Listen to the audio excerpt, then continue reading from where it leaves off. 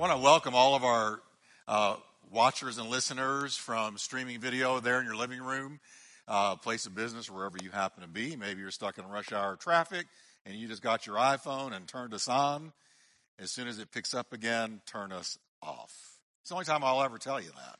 But give them a hand of welcome, can we? Amen. Amen. Now, this week is spring break, so a lot of our families are gone. They flew the coop, as they say, and a lot of the kids are gone, and it's that time of year. I just want to, once again, before we get into this tonight, I want to just bring a quick word on the coronavirus issue, because maybe some are gone tonight because of that. And I want to encourage you again. I know there's a lot of, and I'm not a doctor. I'm not trying to be a doctor. But I can read. And I have common sense. And I'm looking at it and I'm going, okay, it's pretty much like a flu. And a lot of people that get it don't even know they have it. Let me tell you something. If you got the flu, you know you've got the flu.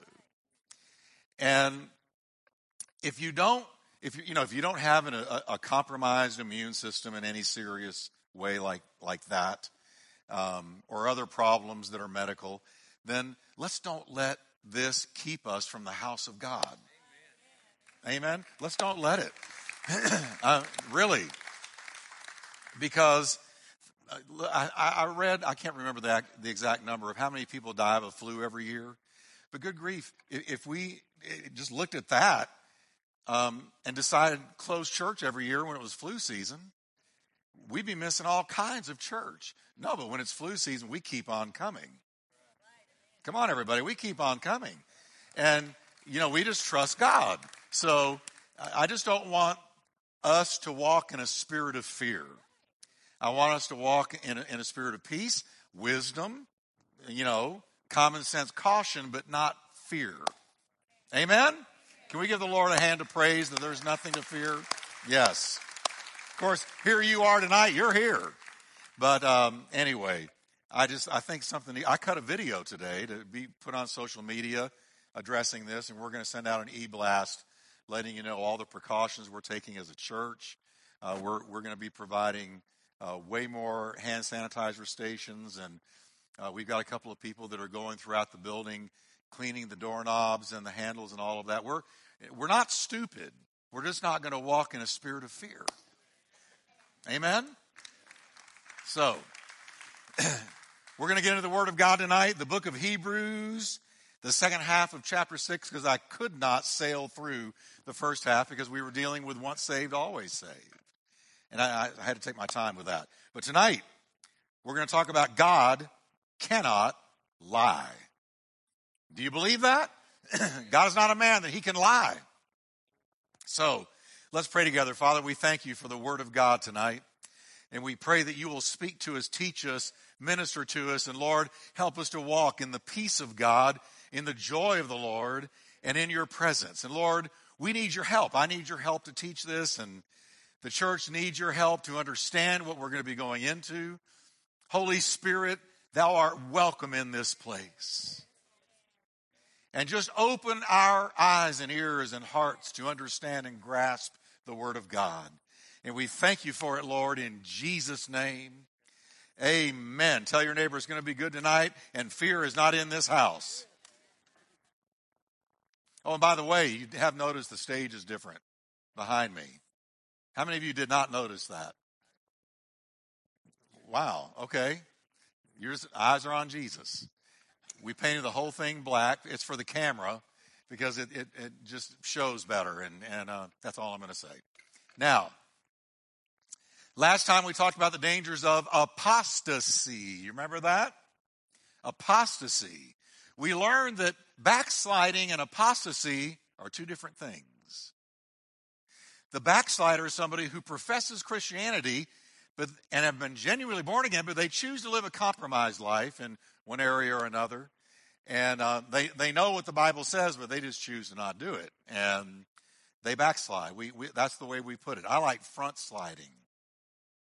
Amen? Moving forward. But they're backsliding. And when you backslide, it means you're falling back, you're sliding back from the truth. And it's a bad testimony. And God chastens them, but he does not disown them. Can I be clear about that? How many of you have had kids and lived to tell about it? All right? Then how many of you have had kids that did things you told them not to do? Well, that's all of you who have had kids. All right. And how many times if they really went out there, you thought, did I really give birth to this person? Really? Come on.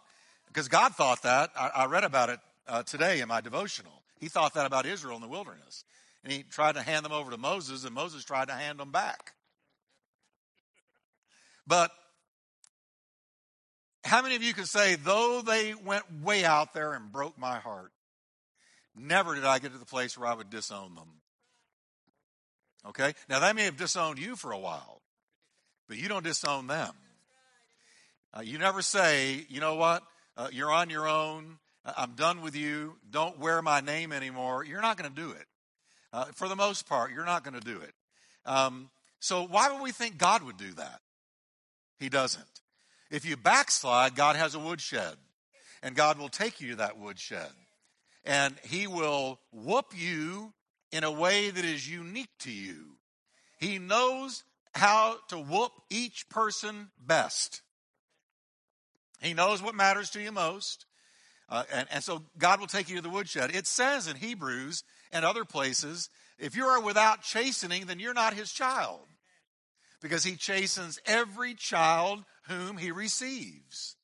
So he chastens. But the apostate is different.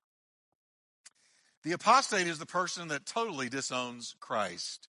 I don't know him. I don't want him. I don't believe in him. I don't lean on him. It's all false and fraudulent. I want nothing to do with Jesus Christ. It's hard for me to even say that. They renounce Christianity and they openly and verbally denounce Jesus as Savior. I've seen a handful of people do that in my life who I thought knew him. A handful, really less than a handful, who truly apostatized. Okay? We learn in Hebrews, this was the position we took, that the writer of Hebrews is never saying the apostate truly knew Christ. He was close. He tasted of the things of God. He witnessed the moving of the Holy Spirit. But that doesn't mean you're saved.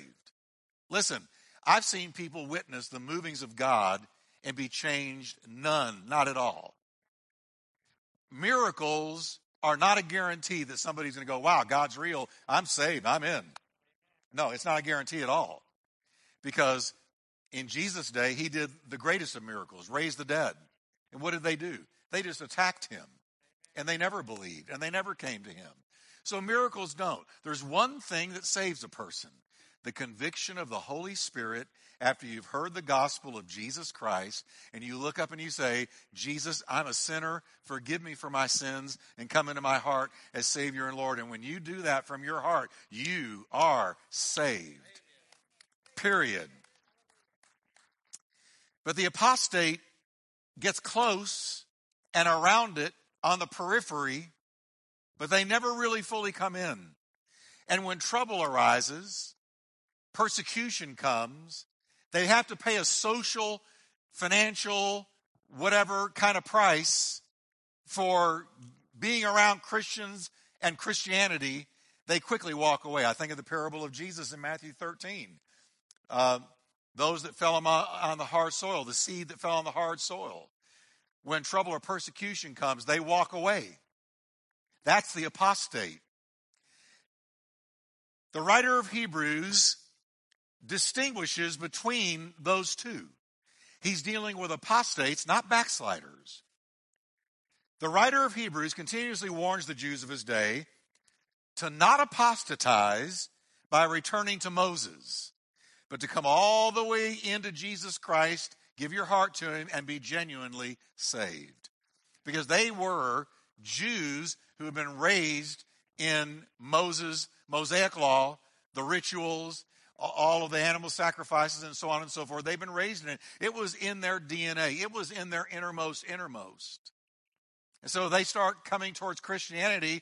The writer of Hebrews says, look, you're close. Don't go back to Moses. Don't apostatize. Come all the way in. He says if they reject Christ, they are, quote, near to being cursed, and their end is to be burned. Yikes. I didn't say that. Did you read that with me? Wasn't that up there? That was in Hebrews. So what does that mean, Jeff? I'm not sure. I think it means to burn. And where? We can only assume hell. Okay? Do you really believe in hell, Jeff? Of course I do. Jesus talked about hell. Is it easy to talk about? No. Is it hard to wrap your mind around? Very. But is it true? Jesus said it, so it has to be true. Now then, next the writer turns to the true believers. Everybody say, that's me. Come on, do it better than that. That's me. And he addresses them. And he says in verse 9, but beloved, that's talking to you, we are confident of better things concerning you. Yes, things that accompany salvation. In other words, I've been talking about people that weren't really saved. Now let's talk about the things that accompany real salvation, though we speak in this manner. In other words, the author knew this. He knew that the genuine believers were not apostates. He's very conscious of two distinct groups within the church. Those authentically birthed of the Spirit, and another group of nominal believers who had never come to the full knowledge of Jesus Christ. And it's the same in churches today. Remember a couple of Sundays ago when I talked about the wheat and the weeds? The parable of the wheat and the tares. Remember that? How many of you remember that? Please tell me you remember that. Good. All right, that's a couple of Sundays ago. That's the parable that Jesus taught. He said you've got the wheat, which are real believers, and you have the tares, which look like real believers, and sometimes act like real believers, but they're not. And when they're first coming out of the ground, you can't tell the difference between wheat and tares. Only when they come to full maturity and it's harvest time can you tell the difference. So in any given church service, anywhere in the world, you're going to have real believers and you're going to have a handful of people who are religious, but they don't really know Jesus Christ. They don't know the Lord. They're religious. And sometimes they don't know the Lord because they're going through the motions. Some of them teach Sunday school. Some of them are in a pulpit. Not many, but some. Oh, I know it to be true. I know it for a fact. Some are in pulpits. They never been saved. They made the ministry a career choice. The ministry is never a career choice. The ministry is God's choice, not a career choice. It's God's choice. He lays his hand on a man and raises them up. But it's never a career choice. But there are many who make it a choice. And they go in and they don't know the Lord. And you got the wheat and you got the tares in the same building, going to the same functions, eating at the same fellowship meals. And only the return of Christ will show the real difference between the two. So by means of these warnings, be careful, don't apostatize, get in there with Jesus, really give him your life. And so by these warnings, all professing Christians should examine themselves to see if they are truly in the faith. And having done that, then the Bible says, hold fast the confession of our hope without wavering. If you're really saved, how many of you believe you're really saved? You've got the fruit. You know, you're walking with Jesus. And come on, I need to see more hands than that. You're making me nervous. There we go. You have an altar call right now. But here's the deal. He says, when you're really his and he's yours, and the Holy Spirit witnesses to your heart that you're a child of God, all right? Then he says, hold fast your confession of hope without wavering, because he who promises, what everybody? Say it with me. Faithful. Try it again. He who promises, faithful. He who promised to save you is faithful. Now, next he turns his attention to encouraging the true believers to continue on in their Christian labors. He said, if you're a true believer, let me talk to you about your involvement in the work of the Lord. Verse 10, for God is not unjust to forget your work and labor of love, which you have shown towards his name, in that you have ministered to the saints, and you do minister. Now, the word minister there means served. You have reached out and touched the saints, ministered to the saints in Jesus' name. Served in some capacity or another. All right? You're involved in ministry. You're involved in the work of God. He wants them to know that all they're doing for the Lord is not in vain. Those who are true believers doing the work of the Lord are going to be rewarded. Everybody say rewarded. I mean, you're going to be rewarded. It's a guarantee. If you're involved in the work of the Lord, there is going to be a reward that only Christ can give you. He can only give you one of those crowns. No one else can. Amen. It says, let all that you do be done for the glory of the Lord. In light of that, he exhorts them to avoid spiritual, laziness, which apparently was setting in on them, because the next verses are going to show us it was setting in on them. Everybody say lazy. I don't like the word lazy. It bothers me. You know what word has always bothered me? Sloth. It's a King James word for lazy. Slothful. That to me just reminds me of a snail crawling down a sidewalk, melting as he goes. Sloth. The last thing I want to be called is a sloth. Right? I mean, to me it just, sloth. Okay? But that's the word that the King James translators translated from the Hebrew word and the Greek word that has to do with lazy, slothful. We desire that each one of you, verses 11 and 12, show the same diligence, everybody say diligence, to the full assurance of hope until the end, that you do not become sluggish. King James would say slothful, but imitate those who through faith and patience inherit the promises. Oh, that's rich. How do you inherit the promises of God? Faith, but you got to mix faith with patience. Now I'm going to get to that in a minute. So let's talk about sluggish or slothful. It is the word for lazy. He wants every Christian, including us tonight and those watching and listening later by radio, our radio friends. He wants us all to know that he's talking to us about don't get spiritually lazy or slothful or sluggish. Watch out for it. But show the same diligence and hope that the mature believers of that day were showing that he is talking to in this letter. Be diligent in the Lord's work and don't become a sloth. Wow.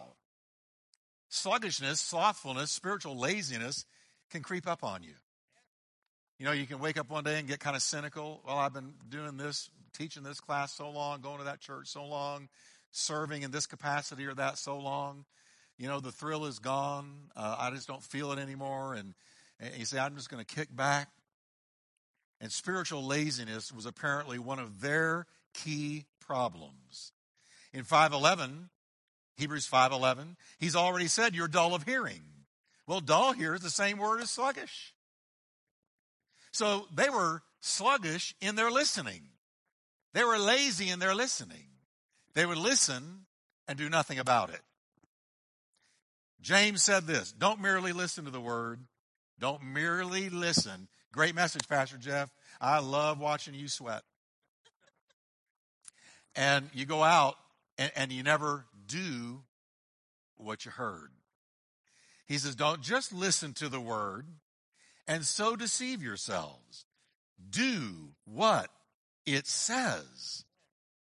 And then he says, anyone who listens to the word but does not do what it says is like somebody who looks at his face in a mirror.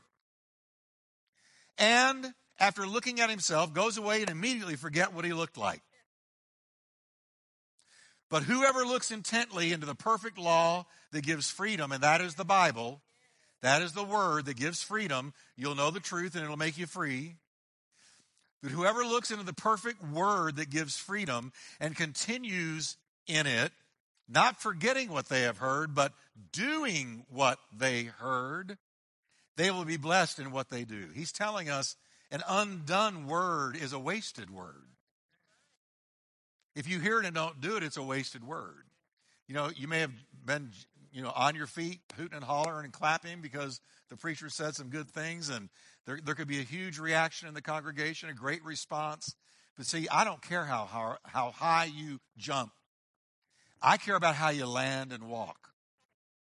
That's my calling. When you land, I want you to walk right. And see, walking right is, if it blesses you that much, then do it. Put it to practice. Say, how can I put this message into my life? How can I weave this word into my daily lifestyle? How is this word going to change me? How am I going to respond to this word? I can ask you, how are you going to respond to this word tonight? James is saying, and it's really weird, it's a great illustration, the mirror thing, because he's saying it's like when you look into the Word of God, you open your Bible, there it is, it's in the morning time, you open your Bible and you start reading.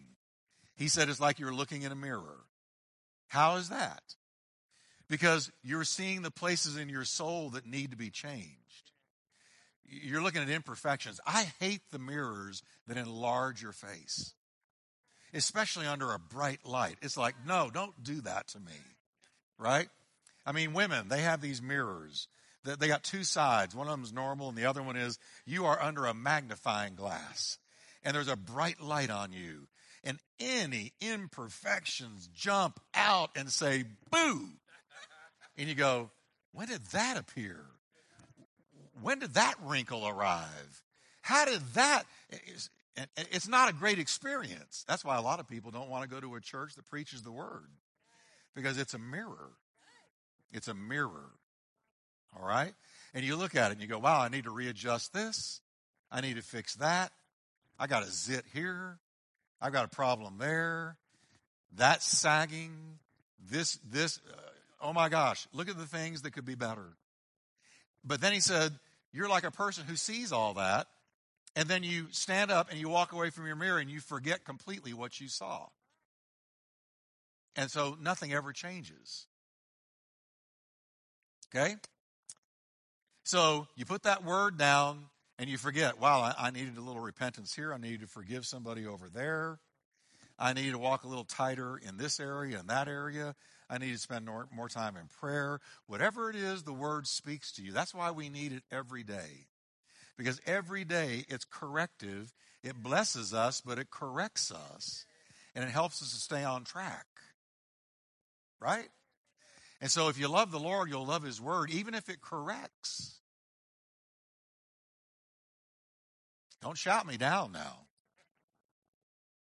Right? I mean, and that's why a lot of people won't read the Bible. They will not read the Bible. And that's why our culture wants to push it away and hide it and suppress it and muzzle it. Because when the word is preached or taught or read, it is a mirror on the whole culture. And they don't like what they see. And they don't want to see what they see. So they'll push it out. But the child of God welcomes the mirror. And then based on what the mirror reveals, they make changes. But the writer also says, hey, not only are you lazy in your listening, lazy listeners, but you're lazy in your works.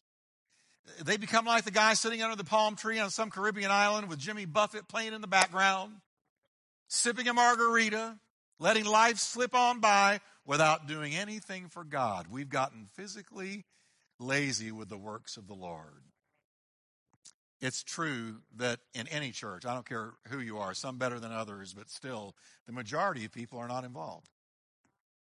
It's a handful of people that do all the work. That's just a stat that has been true forever. We want to see the handful of people grow. My calling, part of it, is to convince you you're called. And to see you get involved in the work of the Lord. He said, look, I want you to get up and get after it. Put feet to your faith and become diligent in the work of the Lord. Get involved in something God is doing. Amen. Use your gift. Do some Emmanuel labor. Quit wasting your time, because time is short. Christ is near. He could appear any time. And we don't want to be caught messing up. We want to be fully involved in the work of the Lord when he returns, so that we hear, well done, thou good and faithful servant. Amen. Not thou good and faithful pew warmer, thou good and faithful servant. Amen. Now, I got to put in here that good works don't save us. It's important to remember that right here, because we're talking about being involved in good works. You're getting lazy in your works. But good works do not save you or me. We know that, but I think so often we don't really know it in our knowers. This is one of Paul's mantras. For by grace you have been saved through faith. That not of yourselves. It was a gift from God, not of good works, so that you can't go boast and say, I did this and that's what saved me. No, it's a gift. Everybody say the word gift. It's a gift. And if you give anything for it, it's no longer a gift. If you give something back to God and say, all right, now I'm going to church every week, so that's part of what's going to save me, then salvation is no longer a gift. No, it's a total gift. You can't give anything for it. It was purchased by the currency of the blood of Jesus. So the New Living Translation puts it this way. God saved you by his grace when you believed. And you can't take credit for this. It is a gift from God.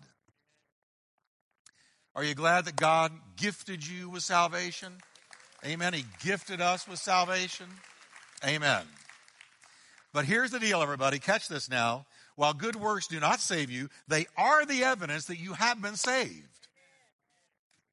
They are the evidence you have been saved. For instance, Paul wrote just 2 verses later in Ephesians 2 verse 10. We just read 2:8. Now in 2:10, he says, for we are God's handiwork, created in Christ Jesus to do what? Good works. Created to do good works, which God prepared in advance for us to do. Another version says, which God prepared before time began. Wow, that's a mind bender.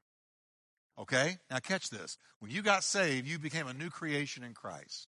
If any man or woman be in Christ, they are a new creation. Behold, the old has passed away and all has become new. Why are we a new creation?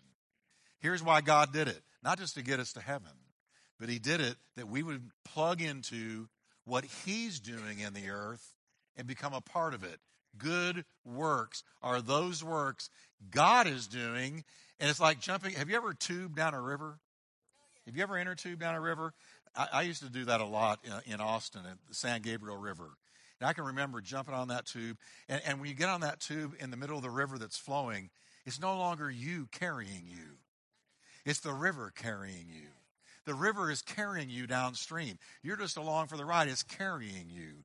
And all these sights and scenes and sounds are going by you as the river carries you where it wants you to go. When we are saved, the psalmist said, there is a river which makes glad the city of God. What river? It's the flow of the Holy Spirit. And you know what a real Christian is involved in the good works of God? We're just spiritual tubers, inner tubers, flowing along in the river, doing the works of God until Jesus comes again. And it's no longer us carrying us. It's the river carrying us. I want to be carried by the river. I want to flow in the river. I want to go where the river takes me, not where I want to go. I want to go where the river takes me. And that's the way I've always tried to live. So every Christian is literally created, born again, to be involved in what God is doing. And that's why James says again, listen to this. In the same way, faith alone, if it's not accompanied by action, is dead. Nekros, dead.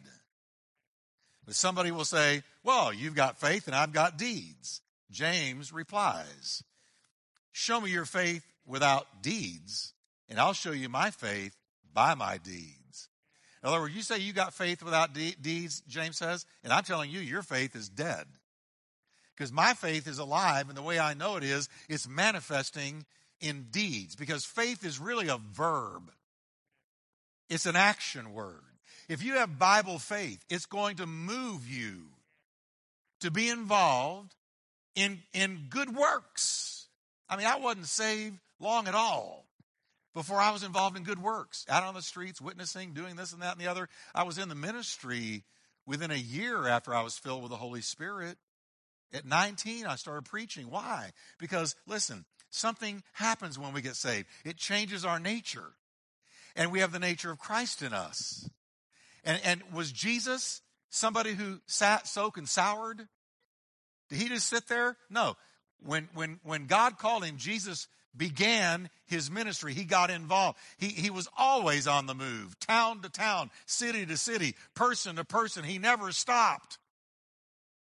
The Bible says, be always abounding in the work of the Lord. Not just barely in it, but abounding in it. James says, you believe there is one God? Let me tell you, big deal. Even the demons believe and shudder. You foolish person, do you want evidence that faith without deeds is useless? If you have faith, but you're not involved in any way with what God is doing in the earth, you're not doing anything more than the demons. They believe there's one God. Isn't it funny? They knew who Jesus was before people did. We know who you are. You are the Christ. Have you come to torment us before the day? Please don't send us into the abyss.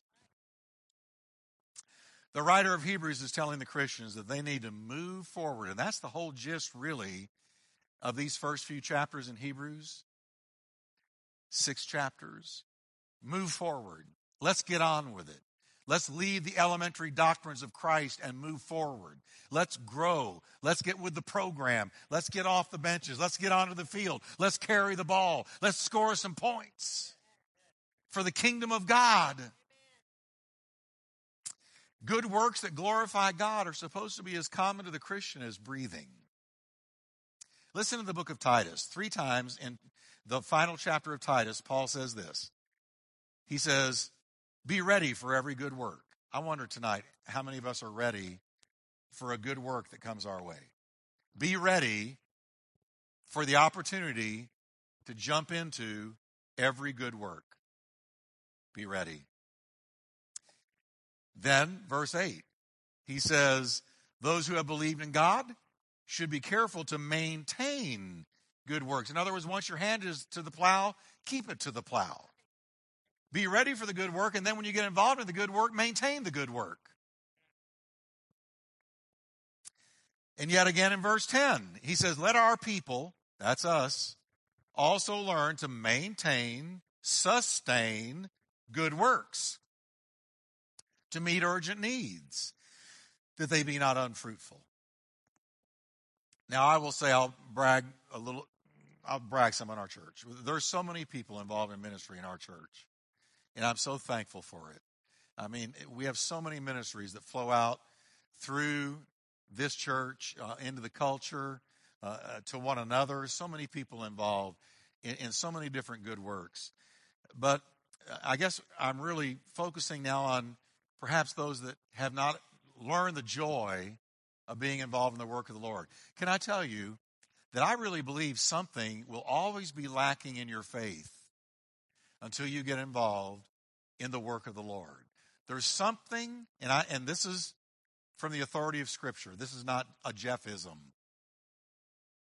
There's something that doesn't develop in a Christian until you're involved in something that God is involved in. A work, serving somehow, somewhere, some way, feeding the hungry, visiting the imprisoned, intercessory prayer, encouraging people.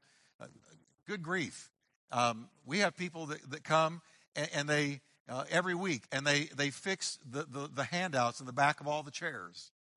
I'll come in here on Thursdays. I like coming on Thursdays and walking around the sanctuary and praying. And every Thursday when I come, there's a couple of people in here who are going chair to chair. Can you imagine the mundaneness of that? They're going chair to chair and just fixing the handouts that are in the backs of the chairs. And you know what? That's the work of the Lord, because if they don't do that, visitors come and it looks like a mess. There's people that come and straighten the chairs. There's people that come and do practical, simple, lowly things you never know about. But God knows about it. And He sees it. Missions. I mean, there's so many avenues and tributaries flowing out from this church that anybody could get involved in the work of the Lord. Be ready for every good work. Ready to jump in and then sustain it. Get involved. There is a joy to it. Listen, I'm hooked. I'm addicted. I'm addicted. It's a good addiction. I don't have to shoot it up, snort it, drink it, smoke it. None of that. I'm addicted to the ministry of the saints. I'm addicted to ministering God's word. I'm telling you, I'm an addict, and I don't want to be set free because it's a good addiction. Do you know that in Corinthians, Paul talked about the household of Stephanas that was addicted to the ministry of the saints. There is an addiction that is holy. And it's when the work of the Lord consumes you, and you say, wow, I love seeing people get blessed and lifted up and edified and exhorted. I mean, sure, there's warfare, and yes, there's disappointments, and yes, there have been plenty of times I've driven down the highway and resigned to God. I won't even tell you the number of times I've resigned to God. And God always says, come on, get off it. You know you can't resign. I mean, people will discourage you, and things will go wrong, and you know, the balloon of your zeal can be popped by one person who comes and criticizes or shoots you down or promises to do something and they don't do it. And sometimes you feel very alone in the ministry of the Lord. But I'm talking about overall. It is a blessing. And any Christian that's not involved in some work of the Lord is missing out. Or the Bible wouldn't be telling us to do it. Because the Bible only talks to us in love. He goes on to use Abraham as an example of somebody who, by active faith, mixed with works, inherited the promises of God that He made to him. He first points out what moved Abraham to believe and how we too can know that God's promises can be totally counted on. Look at verse 13 in chapter 6. For when God made a promise to Abraham, you're going to have a son. Because He could swear by no one greater, He swore by Himself. Wow.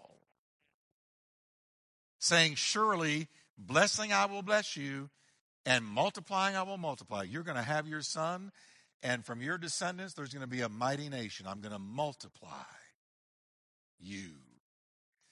God swore by Himself that His promise to Abraham of a son was totally and completely trustworthy. Now, there was nothing and no one on earth or in heaven He could swear by greater than Himself. So God swore. This is heavy stuff, folks. God swore by Himself. He looked around and said, there's nothing greater I can swear by because I'm the greatest of all. So I'm swearing by myself. Abraham, I'm swearing by my own name, you will have a son. And your descendants are going to be so numerous, you can't count them. And it says Abraham believed Him. And it says in verse 15, so after he had patiently endured, he obtained the promise. So there you go. Faith and patience. Now notice he had to mix patience with his faith. He patiently endured. Faith without patience is crippled. Because without patience, faith won't hang around long enough to get what it's believing for. Amen? Come on, everybody. This is good stuff. I need this. Faith and patience are the dynamic duo that obtain the promises of God. How many people, and I'm in here, I know I've done this, have had faith for something, but you didn't mix it with patience and wait around long enough, and by the time God decided to bring it, you had already lost patience and walked away. It wasn't your faith that was faltering, it was your patience. And so you walked away impatiently, and when God decided to bring it, you weren't there to get it. And what really hurts is if somebody else gets what you were praying for because you didn't hang around long enough.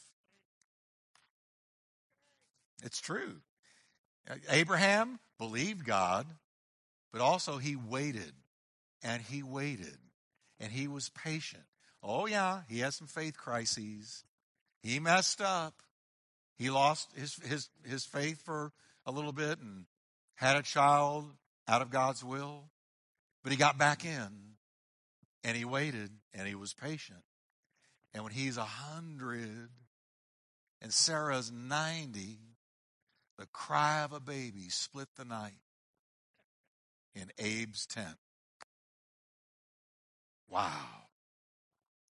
Everybody say faith has to be mixed with patience. Abraham said, the reason I believe God is true to his word because I believe in his character. He's righteous, he's trustworthy, he's faithful. The writer continues to talk about how God swore by himself. This is heavy. Verse 16, for men indeed swear by the greater, and an oath for confirmation is for them an end of all dispute. Now we know about swearing an oath like this. We hear people swear by something greater or more sacred than themselves all the time. Somebody is trying to cut a deal with you, and you're not sure you can trust them, and they say, I swear on my mother's grave that I will come through. Well, we're supposed to go, oh my Lord, you've sworn on your mother's grave, so it's got to be true. Or how about this one? May God strike me dead if I'm not telling you the truth. Or God is my witness, I'm telling the truth. You know, Jesus said, don't ever do that. He said, I tell you, do not swear an oath at all, either by heaven, for it's God's throne, or by the earth, for it's his footstool, or by Jerusalem, it's the city of the great king. So don't say by heaven, by God's throne, by Jerusalem.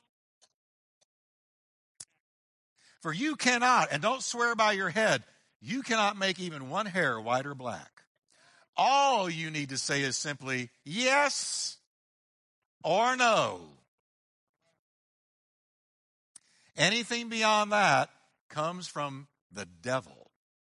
Because when you swear an oath by anything, then you got to come through. And when you don't come through, as you so often don't, you're open for condemnation. The devil swoops in and beats you up for failing in your promise. So just say, yes, I'll be there. No, I won't be there. Yes, I'm going to do that. No, I'm not going to do that. Yes and no. But where man is not to do it, God can and God did. He swore by his own name that he will fulfill his promise to Abraham. And by extrapolation, he also was swearing because Isaac was a type of Christ, and the descendants of Abraham, Isaac, and Jacob would be as numerous as the grains of sand on the seashore, that Jesus was going to come out of that lineage. So he was also swearing by his own name, not only am I going to send Isaac, I'm going to send Jesus. And I swear by my own name. Thus God, verse 17, determining to show more abundantly to the heirs of promise the immutability of his counsel, confirmed it by an oath, that by two immutable things in which it is impossible for God to lie, we might have strong consolation who have fled for refuge to lay hold of the hope set before us. What's the strong consolation? God cannot lie. I'm going to give Isaac to you, Abraham. And when Isaac appeared, God was saying to the whole human race, as Isaac appeared miraculously from a 100-year-old man and a 90-year-old woman, a miraculous birth, down the tunnel of time, I promise you, swearing by myself, I'm going to send my only begotten son. And the writer of Hebrews now turns this fact towards us, who have placed our faith in Christ. In the same way Abraham placed his faith in a God who cannot lie, we too now place our faith in the very same God who has promised us salvation through his son, Jesus Christ. How do I know I'm saved? God said so. How do I know I'm saved? The Word says so. And God cannot lie. See, a promiser or a promise is only as good as the promiser. If you don't trust the character of the promiser, you're never going to trust the promise. But the Bible takes great pains to tell us what God is like. He's faithful. He's loyal. He's just. He's true. He cannot lie. He's love. He's good. He cares. He will never leave you, never forsake you. He'll stick with you closer than a brother. God can be counted on. And through his son, Jesus, God said, I promise you, swearing by myself, he'll save you to the uttermost. The reason I know Jesus is coming back is because the Bible says so. And I trust the Bible because I trust the God of the Bible. Amen? So he says, and we're closing now, he says, this hope that we have in Christ is the anchor for our soul. Verse 19, this hope we have is an anchor of the soul,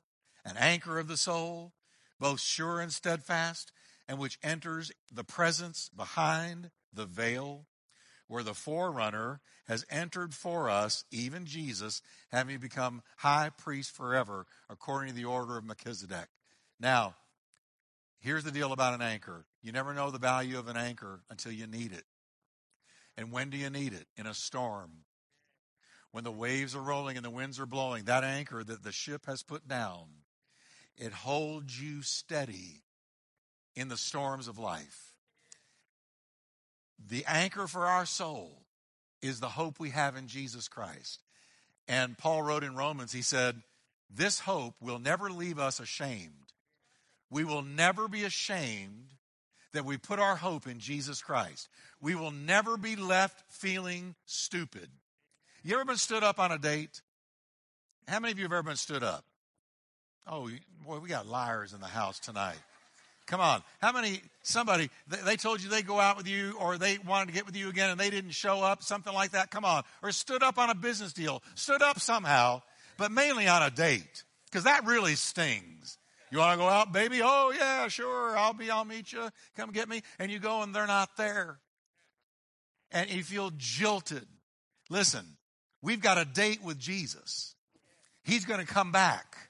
And here's the deal. He's going to show up. He's never going to leave us feeling jilted, stupid, foolish that we put our faith in him. Come on, everybody. He's coming back. Boy, the things I've got to look for to make my point.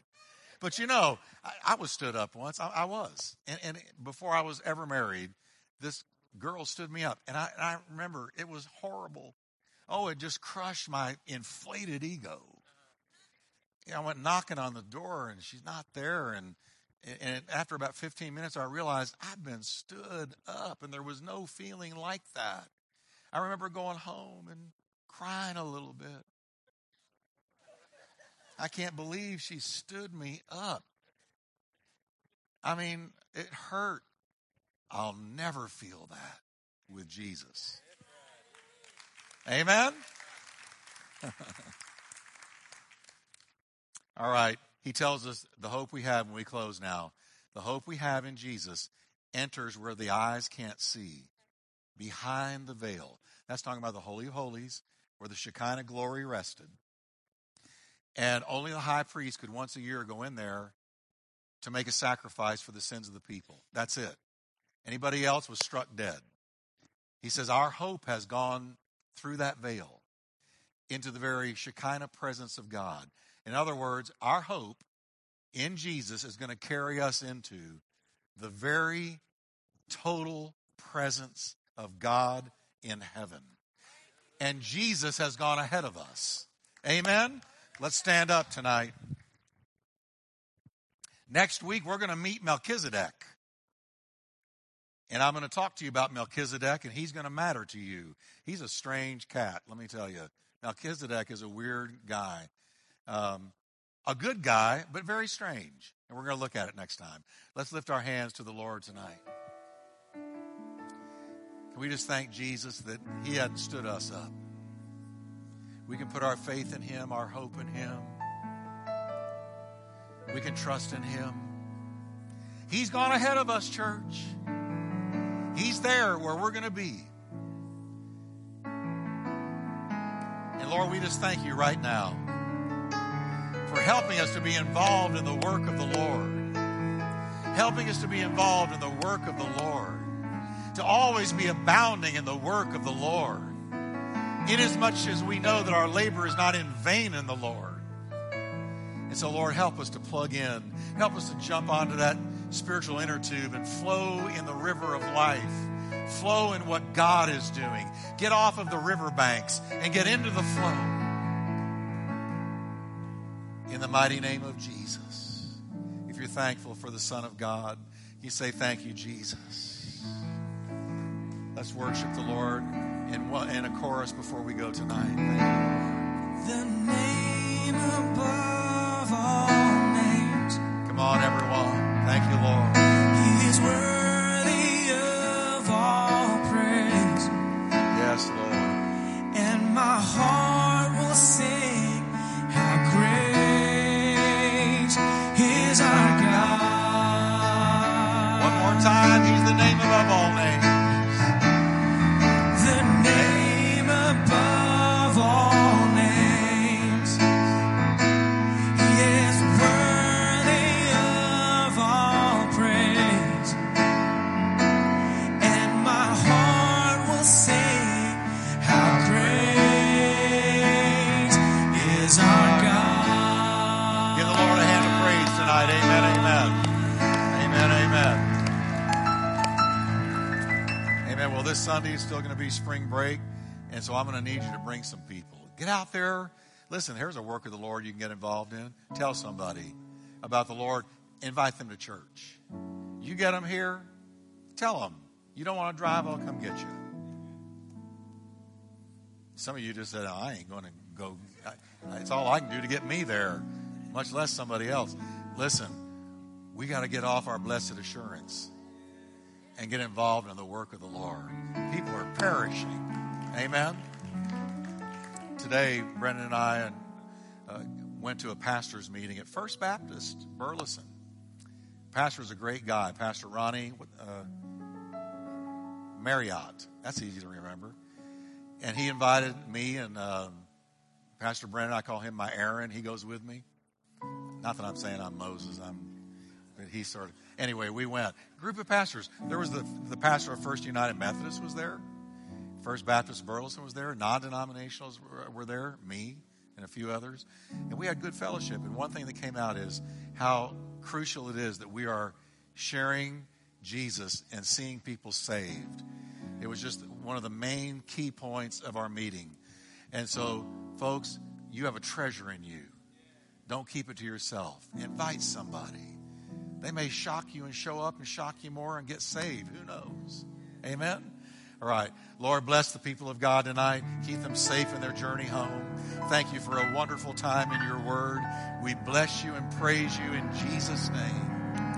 Amen. God bless you. Have a great night. We love you.